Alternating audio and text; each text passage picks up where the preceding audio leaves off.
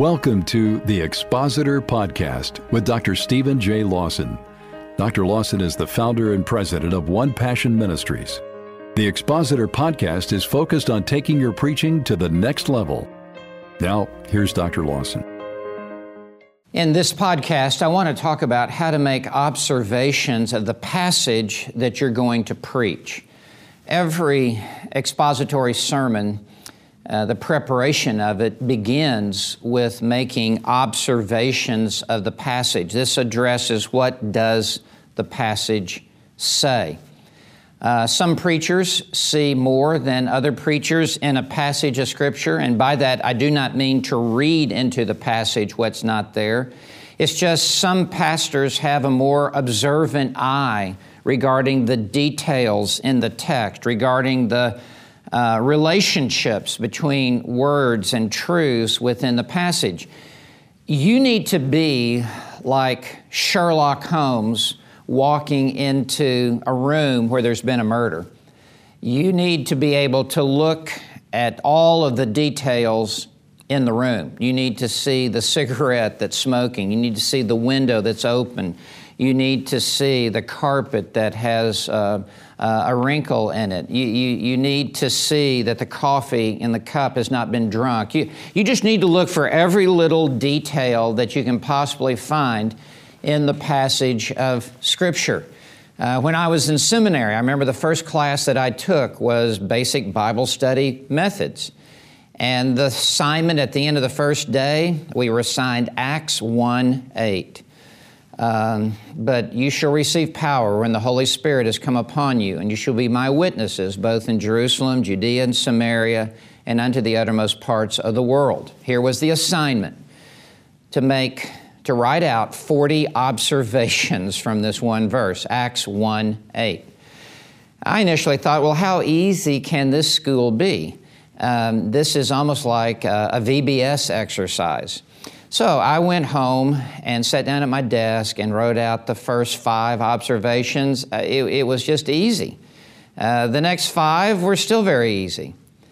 But as I began to look for the next 5, then the next 5, I was really having to get down into the intricate, precise details of this passage and really put it under a microscope and begin to dig out observations. And what I found is that some of the best observations were those that were not just immediately apparent as you would read the text, that you would have to read it a second or a third or a fourth or a fifth time. And I had to have a pen in my hand and a piece of paper and to be interactive and to begin to even draw circles around certain words and underline other words. And I began to write out the verse on a piece of paper and to line up the subject, the verb, the object, and put descriptive words under what they were modifying, and to notice even the first word,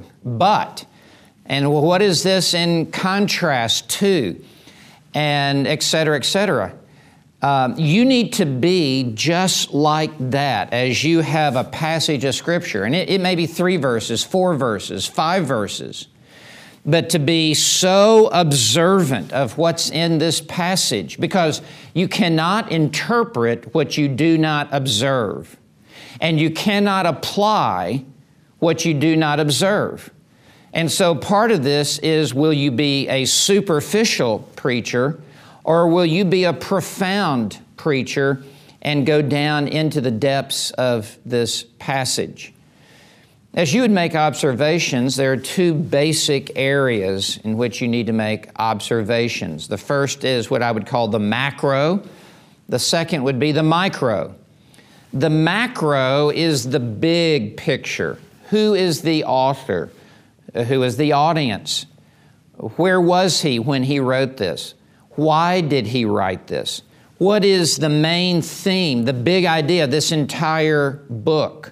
Where does this passage fall in the entire book?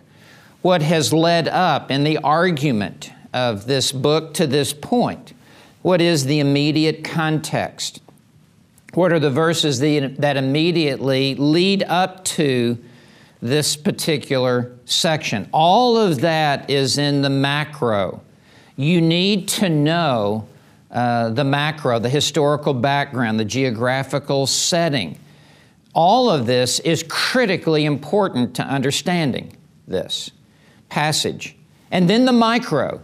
And the micro now is into the smaller details of this passage, where rather than being at 36,000 feet in an airplane flying over the passage, that's the macro, you now have boots on the ground. You now are walking through this text, and you are very closely connected with this text as you are looking at all of the various parts of this particular passage.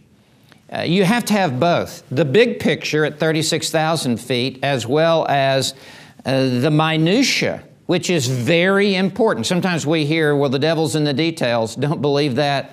God's in the details. God's in every jot and every tittle of this passage of Scripture. And in another podcast, I will talk to you about how to get into these details that are in the text. But just know that major interpretations often hinge on the smallest little parts in this text. It could be a verb tense. It could be a word study. It could be what is modifying what. What is the cause and effect between certain parts of this verse? All of that is very important in order to prepare an expository sermon that is true to this passage of Scripture. Well, may God give you eyes to see. Psalm 119, verse 18 says, "Open my eyes, that I may behold wondrous truths in your law."